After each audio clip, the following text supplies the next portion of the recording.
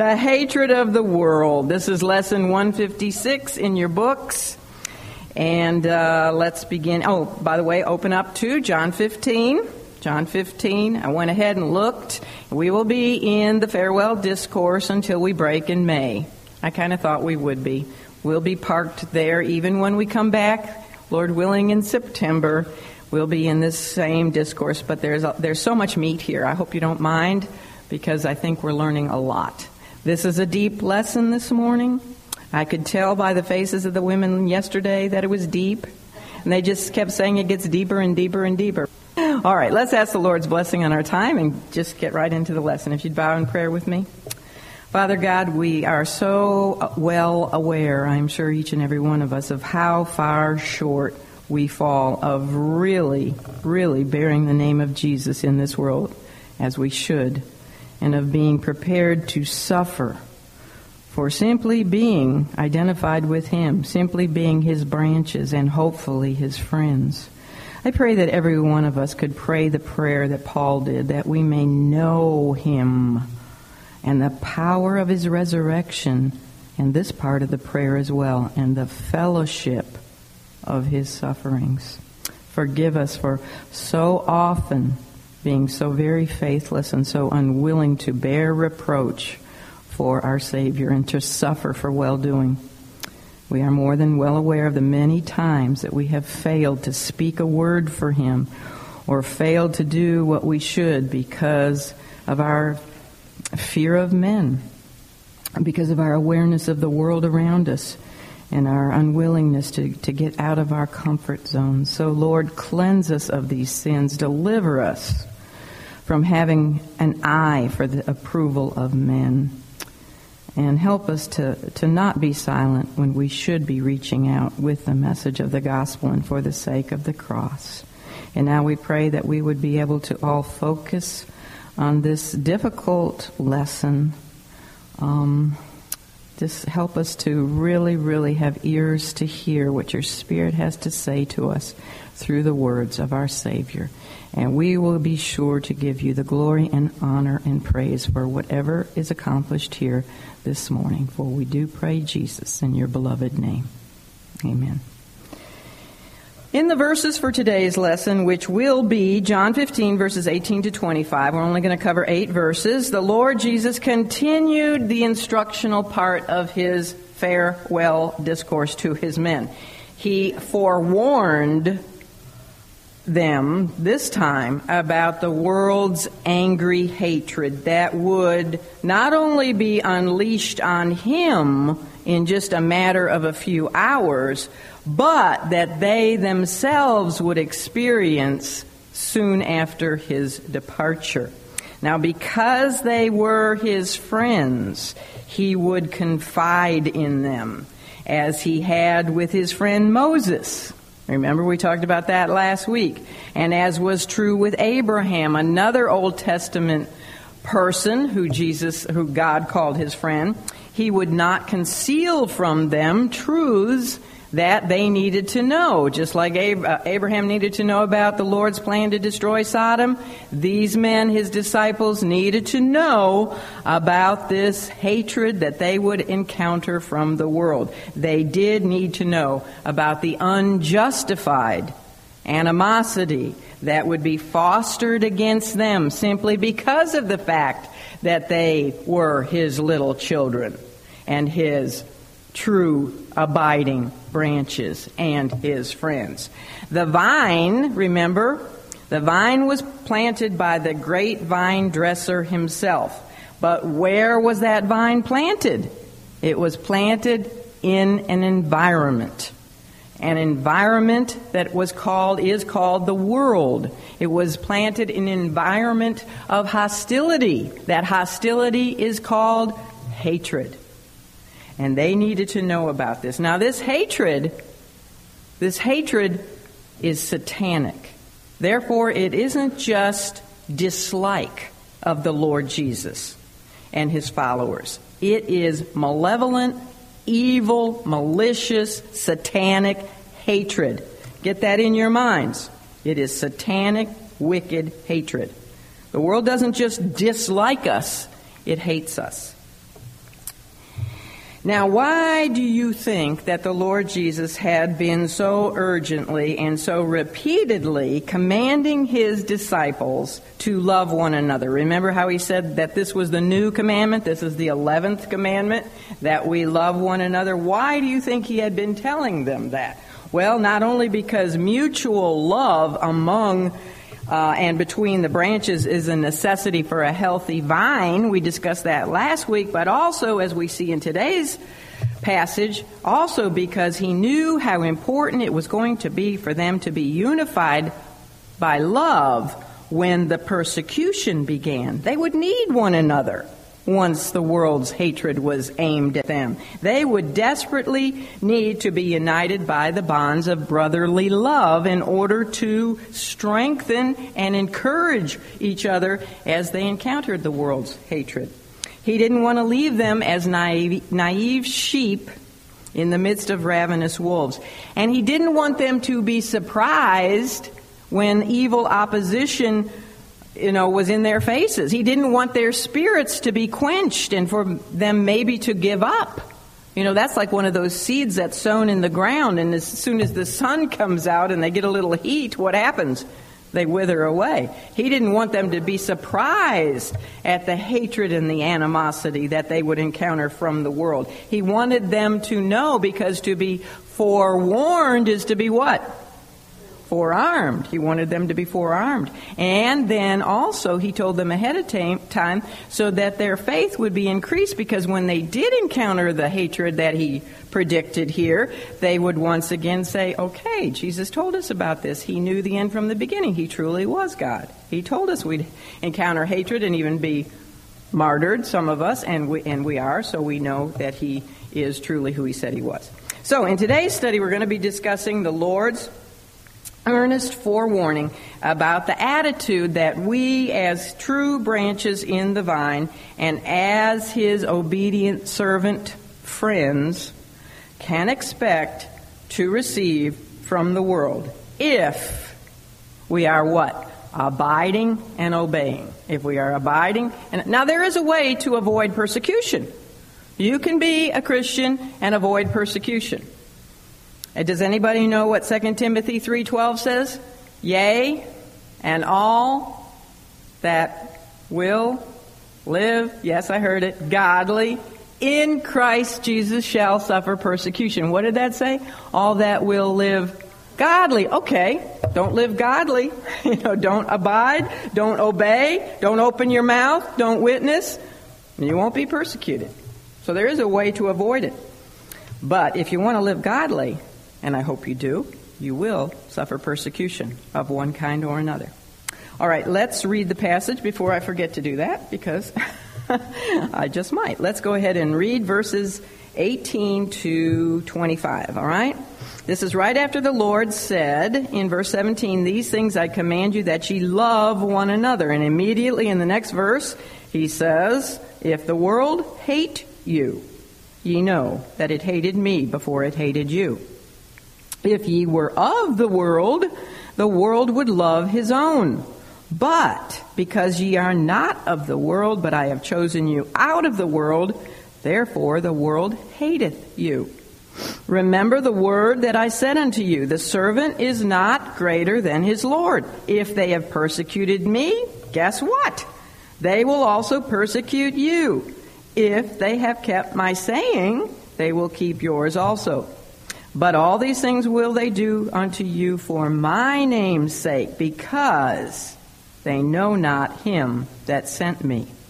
Verse 22, if I had not come and spoken unto them, they had not had sin. But now they have no cloak for their sin. He that hateth me hateth my Father also. If I had not done among them the works which none other man did, they had not had sin. But now have they both seen and hated both me and my Father. But this cometh to pass that the word might be fulfilled that is written in their law, they hated me without what? Without a cause. The information on the coming hatred of the world that the Lord's men, the apostles, and of course all of his future followers would encounter once he departed from this world should not really have surprised these men at all, even this late in his ministry. They shouldn't have been surprised to hear about persecution. Why? Well, because from the very beginning, God had talked about this. If you go all the way back, you know this verse by now if you've been in this study for any time, but all the way back to Genesis 3:15, God had foretold of the world's hatred, the hatred of the world system toward the followers of the Christ, the coming Messiah, the coming Savior of the world, the promised seed of the woman. What did he say? And to Satan, as Adam stood there listening to God say to Satan, I will put enmity between thee, Satan, and the woman, between your seed, your followers, and her seed. Now, a woman doesn't have a seed. We've talked about that before. Speaking of the coming Christ, the miraculously born Savior, the promised seed of the woman. That statement, if you don't have it circled, highlighted in your Bible, you should. That statement, Genesis 3:15, called the proto-evangelium, the first evangelical message in the Bible, is really the key to understanding all of history. And also it's the key to understanding the rest of the Bible. There is a battle waging.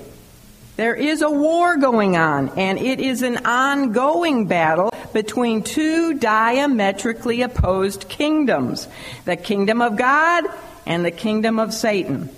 The hatred of the world toward God and toward his Son, the Savior, Jesus Christ, and toward Jewish people and the nation of Israel. Have you noticed some hatred against the Jewish people? Yes, it's been going on a long, long time, and it's continuing to go on. And toward followers of Christ, true followers of Christ. All of this is due to the animosity of the usurper god of this world, whose name is Satan. From the first moment Satan heard God's promise to send his Son, the seed of the woman, to redeem mankind and to bruise his head with a fatal blow, from that moment the evil one has focused all of his attention against him, against this promised Christ. At first, he used every ounce of energy and resource he had available to him to prevent Christ from ever getting here in the first place. He started right away with the children of Adam and Eve. He got hold of the heart of one of them, Cain, and had him kill his brother Abel. And that continued. Satan kept trying to prevent Christ from being able to come through the righteous lineage of Abraham and Isaac and Jacob and David. Remember how he had tried to have David killed? Sent King Saul after David, and on and on. The Old Testament is full of occasions when Satan is trying to wipe out the nation of Israel, and particularly his animosity is aimed at the righteous lineage through whom the Christ would come. When he failed at his many attempts to prevent Jesus' arrival, once Jesus did get here, then Satan attempted to destroy the Lord, after he was born, right away. Remember Herod's edict, the slaughter of the innocents in Bethlehem? And there were many premature attempts on the Lord's life, like when his hometown people of Nazareth tried to push him off a cliff and kill him. Many times the religious rulers would take up stones and he would just walk through the midst of them. Satan was unsuccessful during the Lord's ministry because we know he was on a divine time schedule, had a certain day, certain year, certain time to die, and nothing would prevent him from dying at the right time. But Satan also tried to tempt him to sin, because if he could get the Savior to sin, then he couldn't be the Savior, right? And so we know about the temptation in the wilderness and all the other things he tried to do. He was finally able to build up the jealous hatred of the religious rulers of Israel so that he was successful, and they did grab Jesus and kill him. And Satan thought he was successful. But guess what happened? His little plan backfired on him, didn't it? All that Satan actually did was exactly what God had predicted back in Genesis 3:15. Satan was able to bruise, only because Christ allowed him, but he bruised the Lord's heel. But in the process, Christ defeated death, and in doing so, he gave a fatal bruise to Satan's head. Right? And so Satan is a defeated foe. He's merely awaiting fulfillment of the sentence already declared on him. But he knows he has nothing to lose in trying to change the outcome of things, so he has doubled his efforts to gain forces of hatred aimed at destroying the testimonies and lives of those Christ left behind to carry on his plan and purpose in his absence. He's also concentrated not only on Christians, but he is also concentrated on destroying Israel, as I am sure you have noticed. And why? Because, well, that's the nation through which his enemy came the first time, and that's the nation that the Lord Jesus plans to save at the time of his second coming.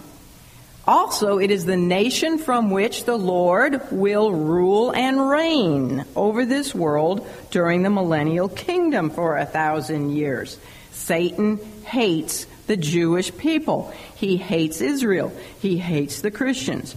And as the days grow closer to the Lord's return, his hatred intensifies. He knows his time is getting short, and evil men under his control are waxing worse and worse, just as Scripture said that they would. The world is growing increasingly darker. Only really the Spirit's work of restraining evil in and through the church. We're still the light and salt we're the only thing really in the Spirit in us preventing this world from going into total anarchy and self-destroying. So the Lord had from the very beginning, God had talked about this kind of evil hatred and persecution against God's people. But also the Lord Jesus himself had spoken about this many, many times, almost from the very beginning of his ministry when he gave that very famous Sermon on the Mount.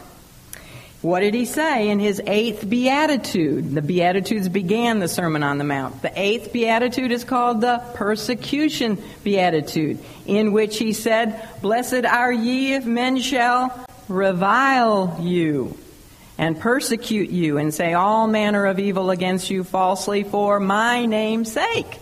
He said, if that happens, rejoice and be exceeding glad. You know why you can be exceeding glad and rejoice? If you're persecuted, remember, yea, and all that live godly in Christ Jesus shall suffer persecution. Oh, if I'm persecuted, that means I'm living godly. Yay, I can rejoice about that. And he said, "For great is your reward in heaven, for so persecuted they the prophets." And he could have said, "For so they persecuted me too." That's knowing the fellowship of his sufferings, and we can rejoice in that. Also, he had said, in their first mission, when he was sending them out on their first mission venture in pairs without him, remember that back in Matthew 10? He had said that he was sending them out as sheep in the midst of wolves. And then there was his denunciation discourse of Matthew 23, where he predicted that Israel's hypocritical religious rulers would be guilty of persecuting and killing God's servants, just as their forefathers had done to his prophets. There were many parables in which the Lord had talked about persecution. Remember the parable of the evil vine dressers and how they would kill the Lord's servants?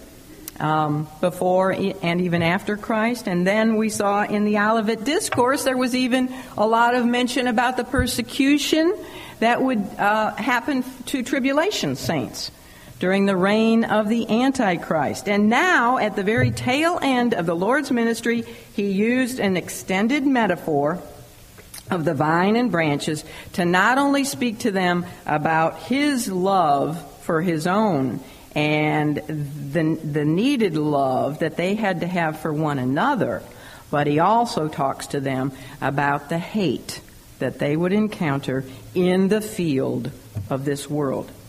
And as we noted in verses 17 and 18, there is indeed a sharp contrast. He goes from talking about loving one another to the hatred of the world. Now, the Lord, you know, was not in the business, as are many pretentious, or if I give them the benefit of the doubt, I would say very misguided ministries that have made use of the Lord's name. The Lord wasn't in that kind of business of saying things just to tickle people's ears and gain for himself a big following. I was thinking about this morning. I was listening to Adrian Rogers, and if you don't, you need to listen to him on BBN. He comes on at 9:30 every morning. He's with the Lord, but wow, he's powerful. Everything that comes out of his mouth is so profound. It's just incredible. Yes, he is. Whew. Anyway, and I was thinking, I don't know, he said something that just triggered my mind, and I was thinking, the Lord, don't get mad at me, okay? But the Lord didn't begin the Sermon on the Mount by having a rock concert, okay? He didn't have to draw in the crowds and have a rock concert before he gave them the message. All right, that was free. The Lord wasn't in the business of tickling men's ears. He wasn't in the business of trying to draw a big crowd by, creative methods, which I'll tell you about in a minute. Nor was he in the business of sugarcoating the truth. He did not promise health and wealth and success and no less if you just send in money and think positive thoughts. There's a whole lot of that garbage going on today. And that's exactly what it is, and I don't care who I offend, because it's totally false. Totally false. Listen I know we're women, and my husband always calls me Eve, because he says, you're so easily deceived, Eve. And I say, all right, Adam, you sinned on purpose, But we tend to be deceived, because we always want to look for the good in it. But be careful who you listen to, and what books you read. You can even get them in Christian bookstores, books. When you're listening to something or reading something, listen for key words like this. Have some discernment. Does the man ever mention sin? That's a big one. Does he talk about sin? Does he talk about repentance? Or she, whoever it is you're listening to. What about the narrow way that leads to life and the broad road that leads to destruction? That's not confusing. That's pretty simple, isn't it? What about self-denial? Do they talk about that? Or godliness? Oh, that's strange. Talk about godliness? Separation? Non-conformity to this world? Do they talk about that? Or are they like this new trendy church movement? I just got this newspaper on Valentine's Day. We were in a motel, and it was free under the door. They don't usually have time to read newspapers. But I couldn't believe. Startup Indiana Church uses sex to sell its message. Okay, New Day Church is in Hendricks County, Indiana, is finding that sex helps to sell its message of faith. One of the things many of these new churches, and these are called new something or other, new trendy churches, I can't think of the name of it, but anyway. One of the things many of these new churches are trying to do is imitate culture to bring people in. Let's imitate the world. What about come out from among them and be ye separate, saith the Lord? How about that? How about this one? Be not conformed to this world. Well, we're to be different. We're to look different from the world. When somebody walks into a church, it's not supposed to look like the world. They're looking for something different. And we're not to mold ourselves to the world. Totally. And it says here, my blood pressure is going up. I have to watch my health. It says some of these new churches have services or events at non-traditional locations, such as tattoo parlors. Oh, let's meet next week at the local tattoo parlor. Or music venues, or even bars. They may host heavy metal concerts, skateboard competitions. I don't have anything against skateboards or motorcycle shows, or they may even have body-piercing events to spread their message. Excuse me? The best way, and this is a quote from one of the pastors, the best way people can experience the love of Christ is on their level where they are comfortable. Excuse me, I don't want people coming to my church and feeling comfortable. I want them to feel convicted if they're lost. They need to feel convicted, not comfortable. Anyway, I got to go on or I'll get upset so much that I can't. You know what Jesus talks about? Here's some more words to listen to. 4. How about this one? Take up your cross and deny yourself. If you don't hear words like that, don't keep listening. If you don't hear words like that in your church, get up and leave and go to where you will hear words like that. Best thing you could do for yourself, for your family, especially if you have children. Most of these health, wealth, and things like that, you won't hear, and this new trendy stuff, all this, you won't hear words like this. You know why you won't hear words like these? Deny yourself, take up your cross, nonconformity, separation, because those kind of words don't draw big crowds. Those kind of words don't make you popular. Those kind of words don't draw in the cash. But Jesus told things like they are to his friends, those who have ears to hear. And here's what he said. Look at verse 20. The servant is not greater than his Lord. If they have persecuted me, they will also persecute you. And you can expect hatred and persecution and even excommunication from some of those ties that you thought would be stronger than they prove to be when Jesus is involved. Ties like even those as close as a husband, or parents, or children, or childhood friends, or co-workers, or even some of those in your own local churches. The Lord did not hide the fact of the world's hatred because he wants his true branches and his loyal friends to be prepared for the storm of satanic activity and persecution when it hits them. I wasn't prepared when it hit me as a new Christian. I wasn't forewarned about this as a new Christian. And when it hit me, wham, it hit me. And I fell down. And it took a while to recover. It came from people I never thought it would come from.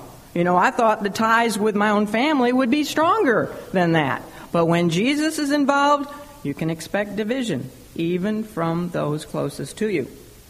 So he puts the facts to them as straight as possible. And he actually foretold of the intensified progression of the world's enmity that we have actually seen work itself out in history. In John 15, verses 18 and 19, he warned, first of all, about the world's hatred.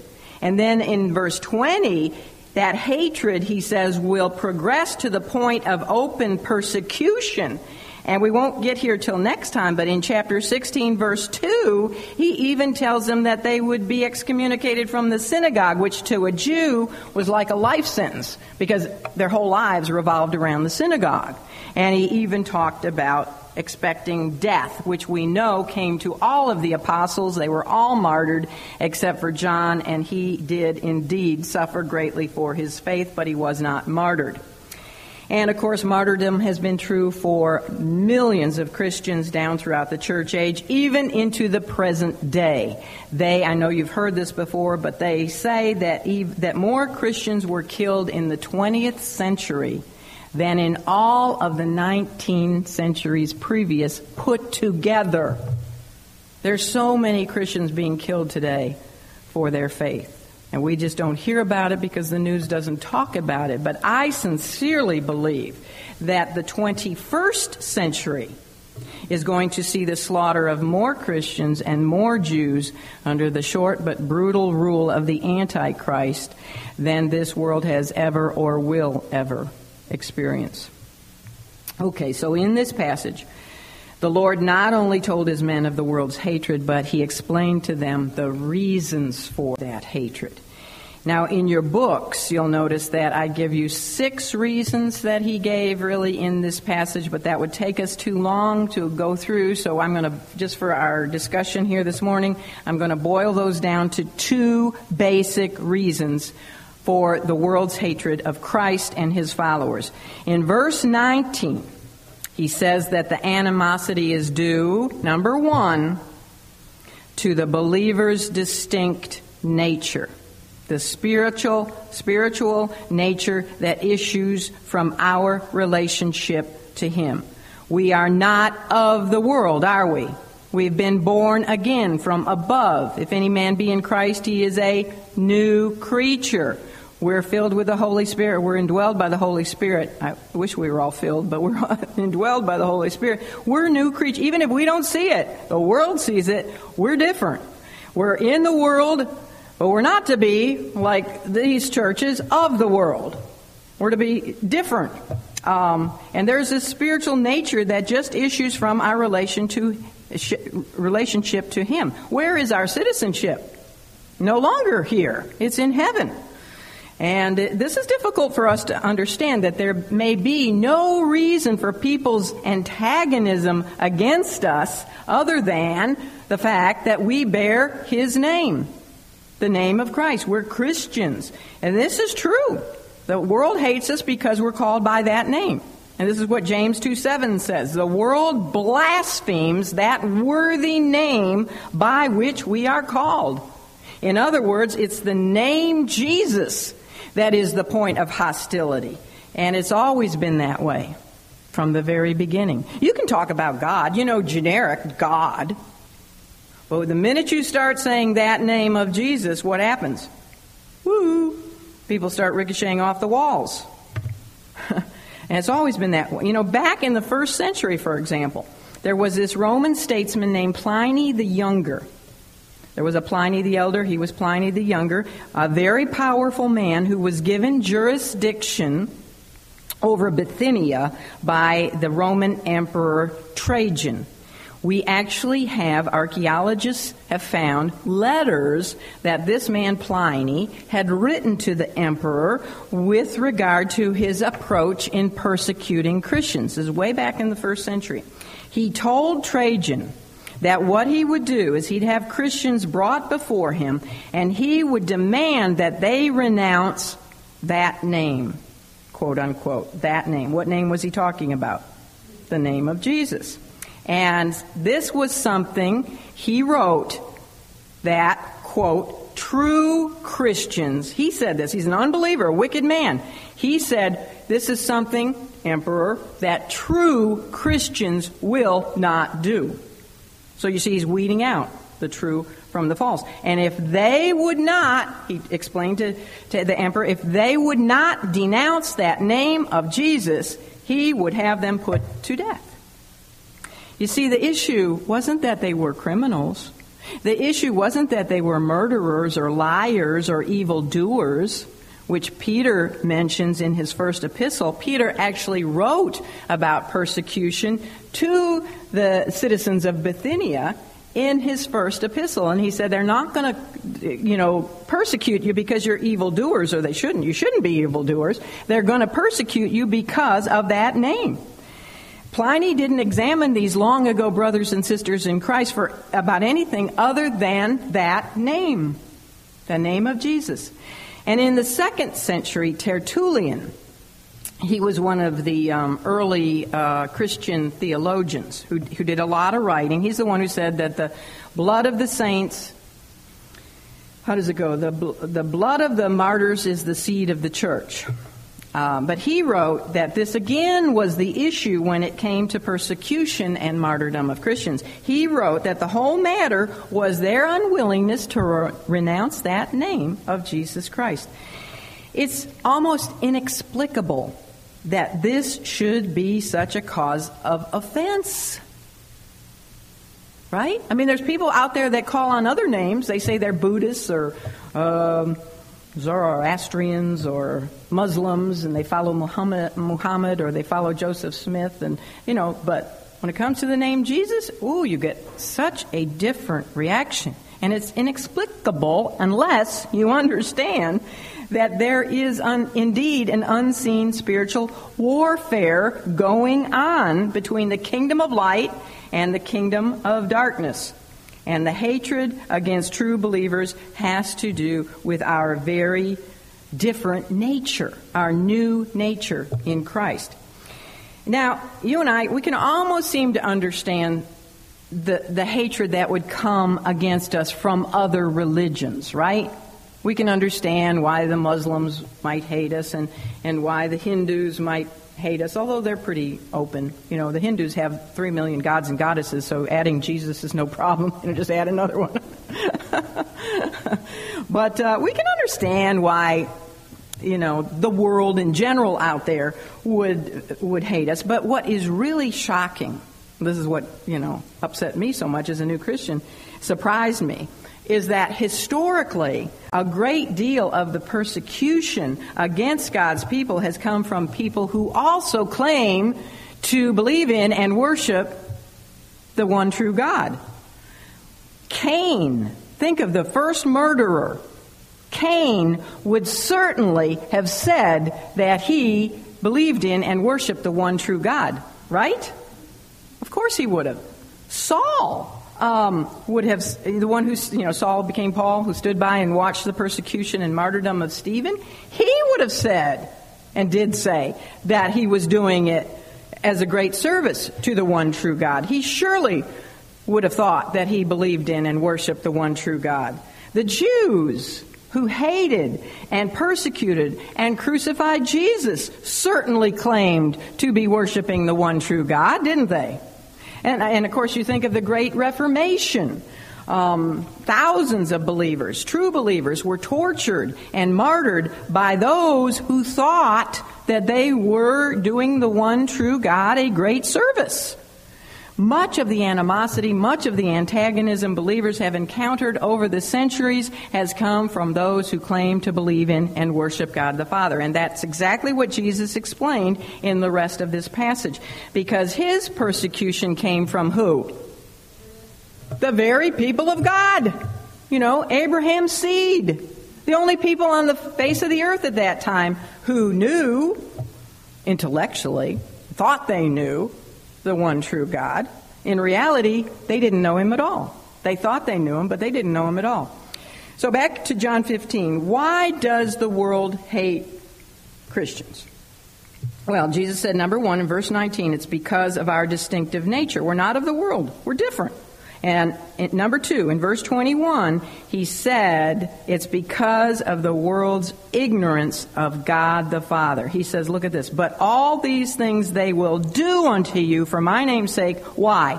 Because they know not him that sent me. They profess to know God, but the proof of their profession is how they respond to the name Jesus Christ. Let no man think he truly knows God the Father if he rejects God the Son. You can't know one without knowing the other. So hostility against Christ and his followers, you see, is rooted in ignorance of God, the true God, not the God of man's imagination. Now, another question Jesus addressed in this section of his discourse was, can people like this really be held accountable? Were those who clamored for his crucifixion, were they guilty or not? If they were ignorant of the Father, which is what he just said, if they were ignorant of the Father, they didn't really know the Father, and that's the reason for their hatred and persecution of his Son, then were they really responsible? Were they really liable? And he answers that question because he knew it would arise, and so he answers it in verse 22 when he says, and I know this is a confusing verse, but he says, if I had not come and spoken unto them, they had not had sin. But now they have no cloak for their sin. What he's doing here is saying that their ignorance of the Father is inexcusable. And because their ignorance of the Father is inexcusable, so is their hatred of him. And what is it that makes their ignorance and their hatred inexcusable? It is his words. Look again at verse 22. If I had not come and what? Spoken unto them, they had not had sin. Now, when he says they had not had sin, what he is saying there, he doesn't mean that they would never have sinned, because all have sinned and come short of the glory of God, right? He's not saying they never would have sinned or that they would not have been responsible for sinning. He's talking about their continued willful ignorance of the Father that issued forth in their persecution of the Father's Son, of him and his followers. They would not have sinned the sin of persecuting Christ and his followers. So I know that's confusing, but you can go over it in your notes. But so again, we are finding out here how important the Lord's words are. If he hadn't come and spoken unto them, as we've discussed many times, his words revealed his Father. He came to reveal the Father to the world, to mankind, to the Jew first, and then they were to get the word out to the rest of the world. And in fact, his words, we found out, were the very words of the Father, right? His words were the words of the Father. You know, back in his first really incendiary miracle, the first miracle he really inflamed the religious rulers was when, in John 5, he healed that impotent man at the pool of Bethesda. Remember that poor guy had laid there for 38 years?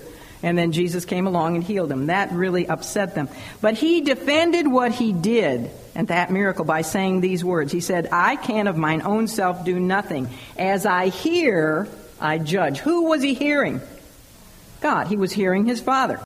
And in John 7:16, he said, my doctrine or my teaching is not mine, but his that sent me. John 14:24, the upper room, he said, the word which ye hear is not mine, but the Father's which sent me. All of this, you see, is illustrative or illustrative, or however you say that word, of John 1:18, where men say, or God says through John, no man hath seen God. That's how that verse begins. No man hath seen God.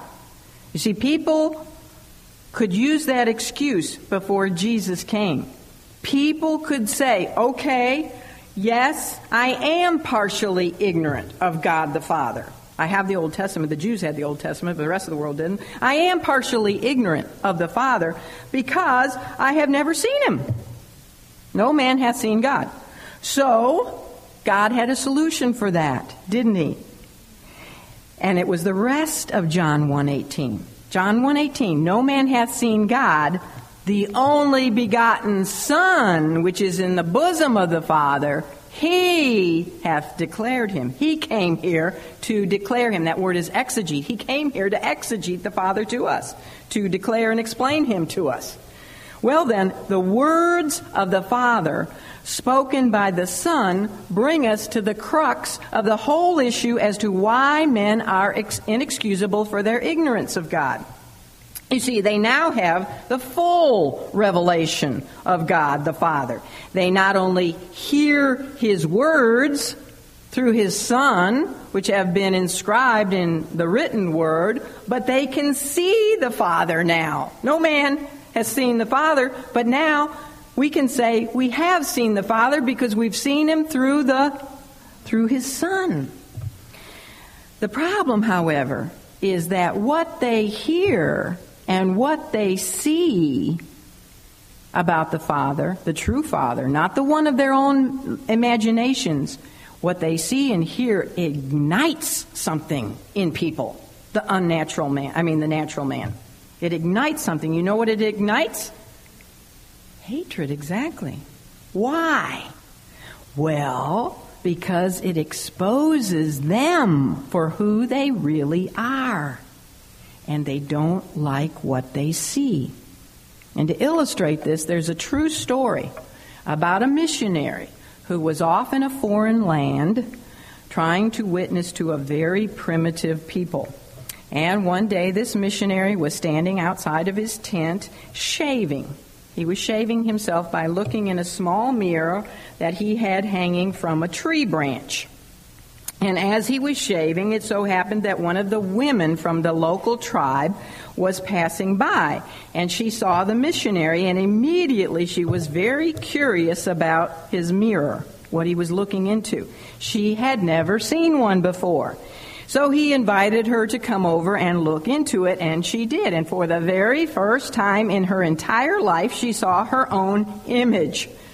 And she was extremely startled by what she saw. Like me in the morning, I get up and look in the mirror. Ah! Who is that looking at me? My hair standing up and everything. And she was startled at the countenance which was looking back at her from that mirror. And she didn't like how hard that face looked, or how horribly marked with disease it was, and all the weird paintings on the face. And so she asked the missionary who it was looking at her out of that glass hanging in his tree.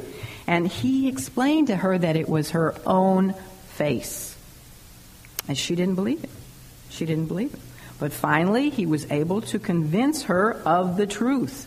And when he did, she insisted on buying from him that mirror. She wanted to have that mirror. He didn't want to sell it because it was the only mirror he had, but she grew very heated about it. She insisted. She had to have that mirror. So because of her insistence, and also because he didn't want to offend her, he's trying to witness to her people, about the Lord Jesus, he did sell her the mirror for a mere pittance. And then, to his great and horrible shock, you know what the woman did? I know you know. She went over to the first rock she came to. That's what I feel like doing in the morning sometimes. I just break the mirror and then I can forget about it, But she took that mirror and she shattered it angrily against that rock, saying now it would never, ever show her that horrible face again. That's a great solution. And this is really, think about it, that's really a wonderful illustration of what happened when the Lord came and gave God's words to mankind. You see, the words of Christ revealed God the way He really is. He's utterly holy, righteous, and not at all what the world or the Jews of that day wanted Him to be. He is interested not in the outer man, not in all the rituals and religions and feast days and everything like that, is He? What is He interested in? Sermon on the Mount. The inner man. He's interested in the heart. So, that was just topsy-turvy from what they wanted Him to be interested in. They could handle the hands and the feet, but the heart, that's a different matter. So this was Christ's words as He revealed the truth about His Father. And as He demonstrated what the Father was really like by His own life, that was catalytic to hatred. Their hatred of Christ demonstrated their hatred of God. And that's why in verse 23 He says, "He that hateth me, hateth my Father also." If He had not come and given the words of the Father and the words about the Father, they would have had a pretext or a cloak, a covering for their sin of being ignorant of the Father and doing what they did to His Son. But those words were revelatory. They not only revealed the truth of what God is like, but what else did they reveal the truth about? What is this word likened to? Yes, just like a mirror. And when we look into the mirror of God's Word, what do we see? Ooh. That hardened face, that face full of diseased sin, and all those, ugly paintings and of my outer righteousness, which is like filthy rags. We see ourselves for what we really are. And what should we do about it? What should you do when you look in the mirror in the morning? Make some corrections, right? Please, before you come. Break the mirror. But that's what the world does. That's exactly what the world did. Look through history. They tried to burn this book, destroy this book, discredit this book, get rid of the mirror, shatter it. Of course, you can't, because it's eternal, isn't it? Grass might wither, flower might fade, but the Word of God is Endures forever. Will. But that's such a good illustration. His words revealed to men what they were really like. And just like that tribal woman, they were shocked and they were disappointed at what they saw. And so, instead of seeking Christ's help to do something about what they saw in the mirror, his words inflamed them, and what did they do? They crucified him. And you can see that this brings us right back to the first reason the Lord gave for the antagonism against his people. That's our distinctive nature. It's supernatural.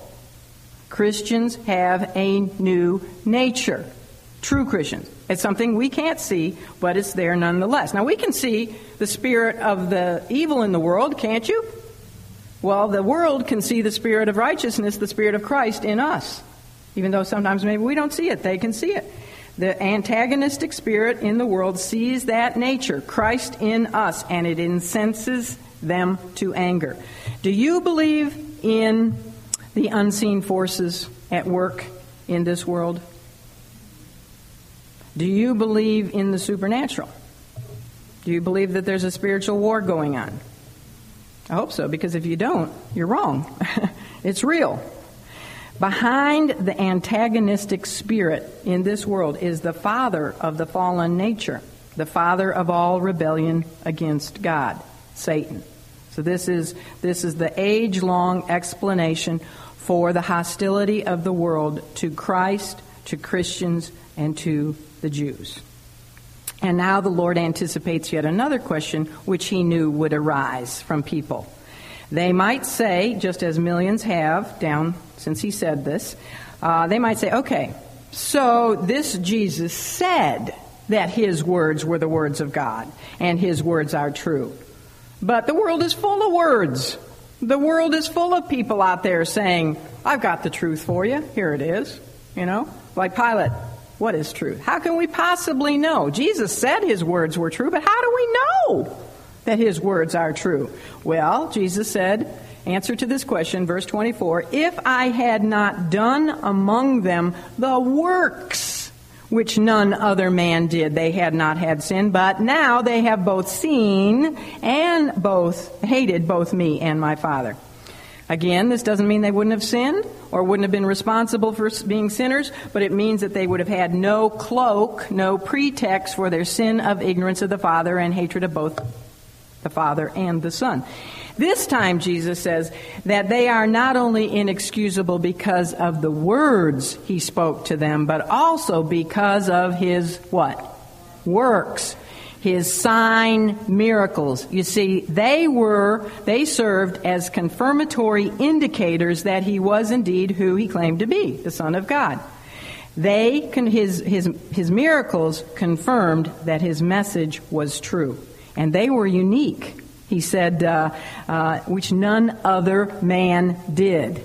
There were Old Testament miracles, right? Moses performed miracles, Elijah performed miracles, but actually they did not perform the miracles. God performed the miracles through them. But their miracles were never on the scale that Jesus' miracles were. He showed his absolute power and authority over every single realm of life, including death. He had dominion over nature and over disease, over leprosy and sin. You ever hear Moses or Elijah forgiving someone of their sin? No, but Jesus could. He had dominion and power over blindness. He could give even a blind man his sight, and over death, and over storms, and missing limbs. He could replace a missing limb.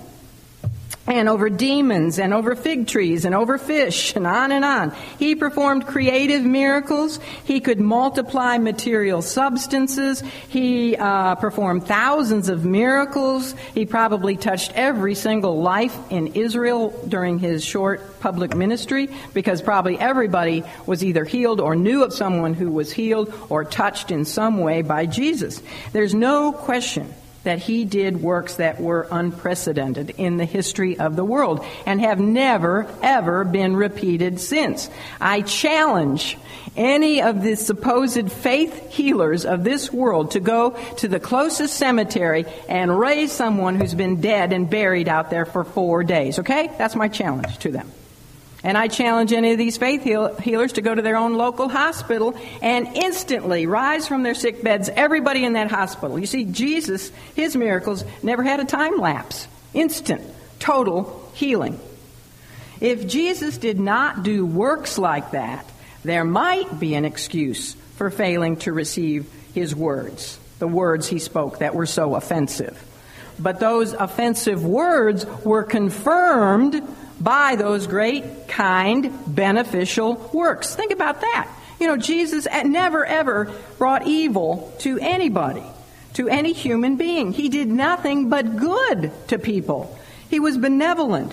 He delivered. He uplifted. He healed. He cleansed. He forgave. He resurrected. He liberated people. Everything was so good. Just the goodness of his works should have testified to the goodness of his message, even if it was offensive, even if what they saw in the message they didn't like and wanted to break it, you know.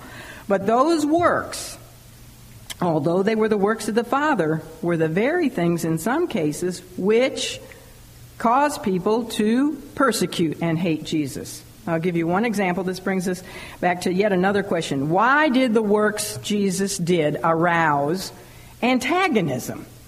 I mean, it doesn't make sense. All he did was good for people. So why did they hate him so much? And I want to go back to one miracle that I mentioned earlier, that healing of the man at the pool of Bethesda. That was a good thing for that man, right? 38 years laying there, impotent, couldn't even walk, couldn't do anything. Day after day, can you imagine 38 long years? And Jesus comes along and heals him, and the man gets up and is rejoicing, and he's happy. And why weren't the religious rulers happy about it? Do you remember what caused their anger and hatred of Jesus? He did it. Oh my, he broke their traditions, their religious rules. He healed the man on the Sabbath day. And that's precisely the pattern of what goes on yet today. When you and I open our mouths and speak of the Lord Jesus Christ, or when our lives are such, you know, that they are, in other words, they're godly, that they really give true evidence of having been changed, which is a work of Christ, isn't it? Isn't it a miracle of Christ when there's a changed life? That's the greatest miracle of all. I'm so glad I'm not the same person I used to be. I am a new creature in Christ. That's the greatest miracle of all. So that's a work of the Lord. When people see this, I'm talking about professing Christians mostly, who don't really know God, say they do, but they don't really know God, you're going to have the same effect on them eventually that Christ had on the people of his day. The people to whom you are ministering, by and large in this country, and the people around whom you are living, are in a comparable state to the Jewish nation with whom Jesus ministered. They are people who, I know we're getting postmodern, but mostly, especially here in the Bible Belt, people mostly would say that they believe in God, right? The same God that we call God, you know, not Allah or someone else, but God, the God of the Bible. And many of these people even would say that they believe in God the Son. But if they do not really know God, and they have not themselves experienced the new birth, you're inevitably going to contradict what they believe. And then you're going to see the sparks fly. And you're going to experience some of the same things that Christ experienced. Examples. And this, you may hear this in some of your own churches or from some of your own people, family members, whoever, co-workers who say they believe in God and maybe even say they believe in Jesus. But you might start talking and they'll say, oh, we don't talk about sin. They don't talk about sin in these churches. Or we don't talk about hell in this church. We just talk about the love of God, you know, because we want people to be comfortable, right? We don't want to run them off. We don't want to scare them. And we don't call God Father.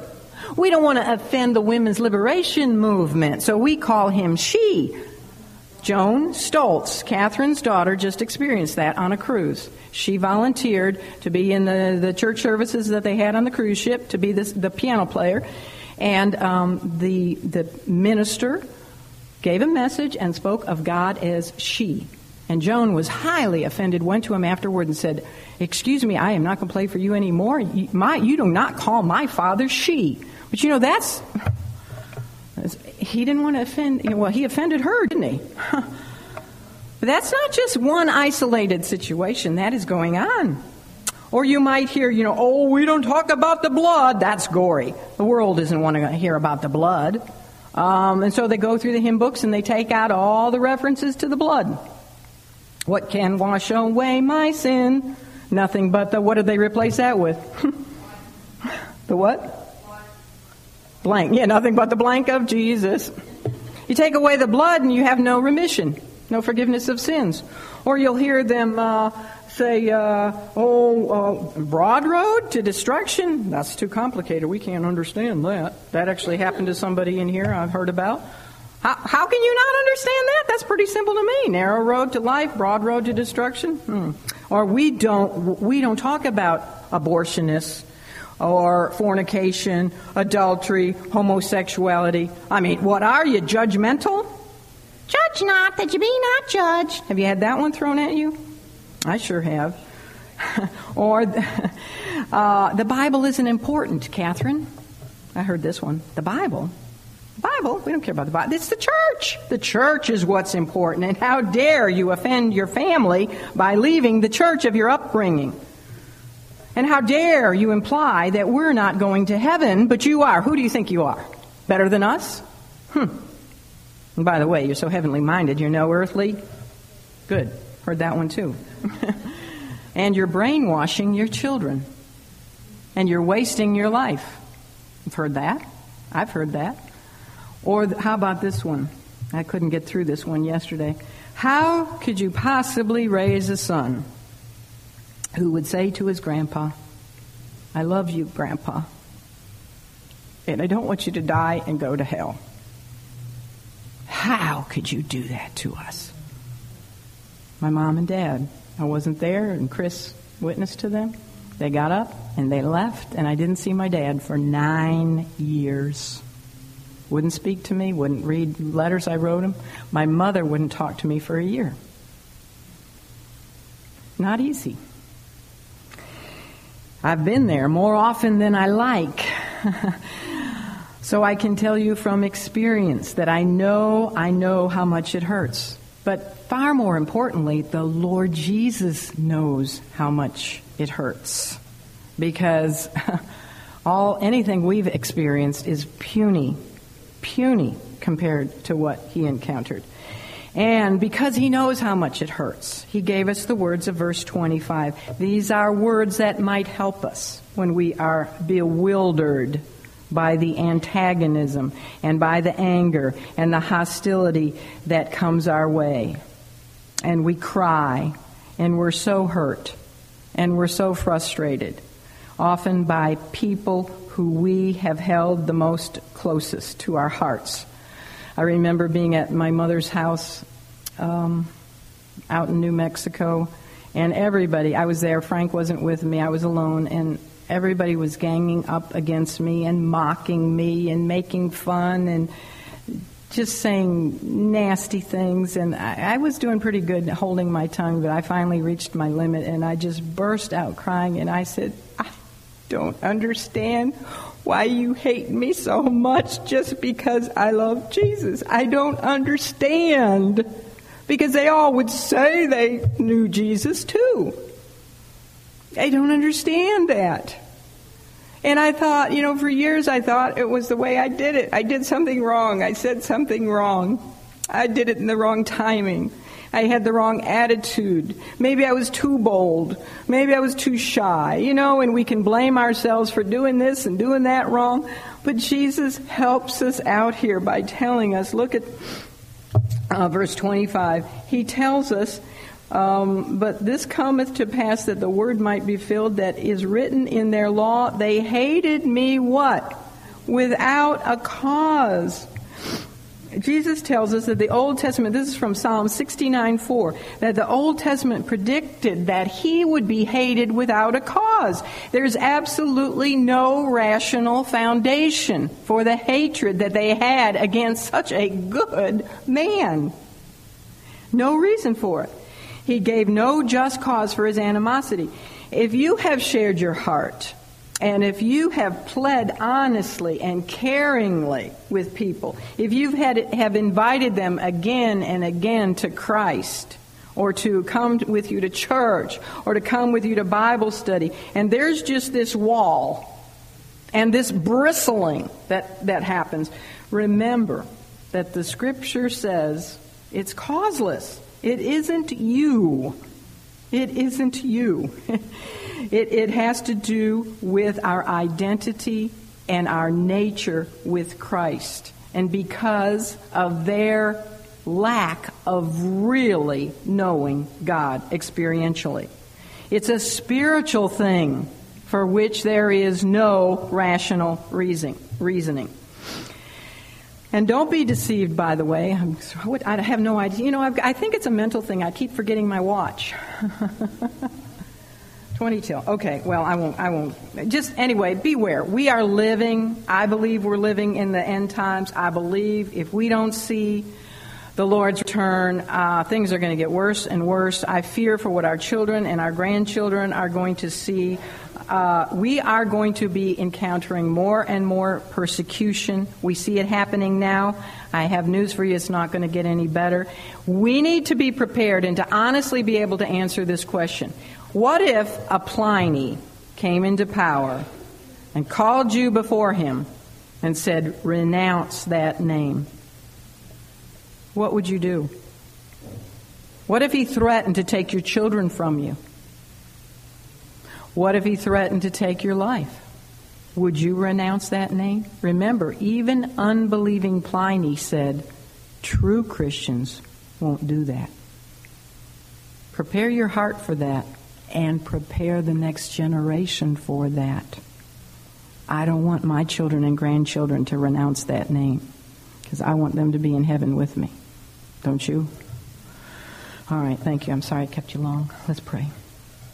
Father, again, we thank you for this time that we have had here this morning, and as we have heard your word, may there truly, truly, genuinely be a willingness to hear with spiritual ears and to respond. May we be harmless as doves, but, oh Lord, may we be bold to proclaim the gospel. May we not fear men. May we have holy courage as we witness the truth to those who so desperately need it. They don't know they need it, but they need it.